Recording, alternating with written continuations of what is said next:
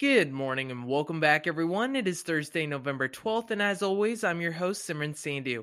In today's episode of the 5 Minute Drill, I'll be covering everything from ballot recounts and doorbell recalls to a new restaurant you're not supposed to eat at, all in under 5 minutes. So, with that in mind, let's go ahead and get started.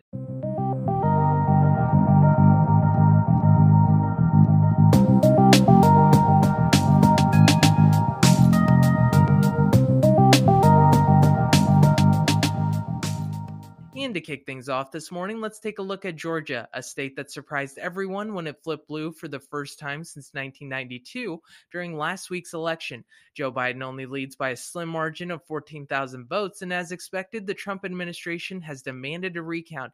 Yesterday, the state secretary announced at a press conference that the state will begin recounting the ballots this week, but what caught everyone off guard is the fact that this will be done entirely by hand.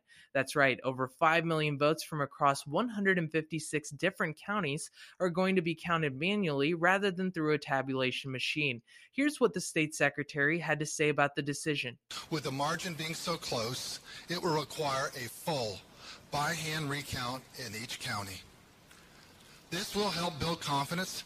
It will be an audit, a recount, and a recanvass all at once.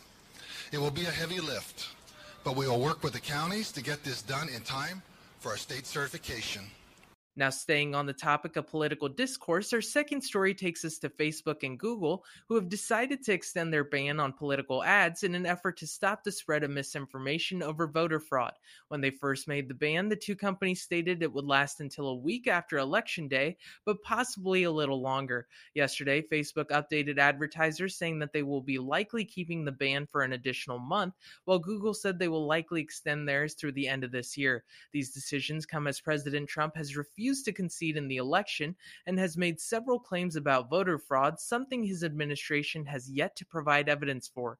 Facebook told advertisers clearly that, quote, while multiple sources have projected a presidential winner, we still believe it's important to help prevent confusion or abuse on our platform. Now, our third story changes things up and moves to Chipotle, which is opening up a restaurant they don't want customers to eat at.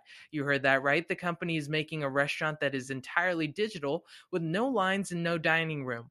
Of course, there's still a building there, but instead of ordering inside, customers will have to order ahead on the company's app, website, or a third-party platform and then pick up their meals. Now, there are a few reasons for why the company has made such a unique decision. First, Chipotle's digital sales have tripled this year, giving them a perfect opportunity to capitalize on the ongoing trend of ordering food online. Second, these digital restaurants are perfect for urban areas with high-priced real estate where having a full restaurant would be far too expensive.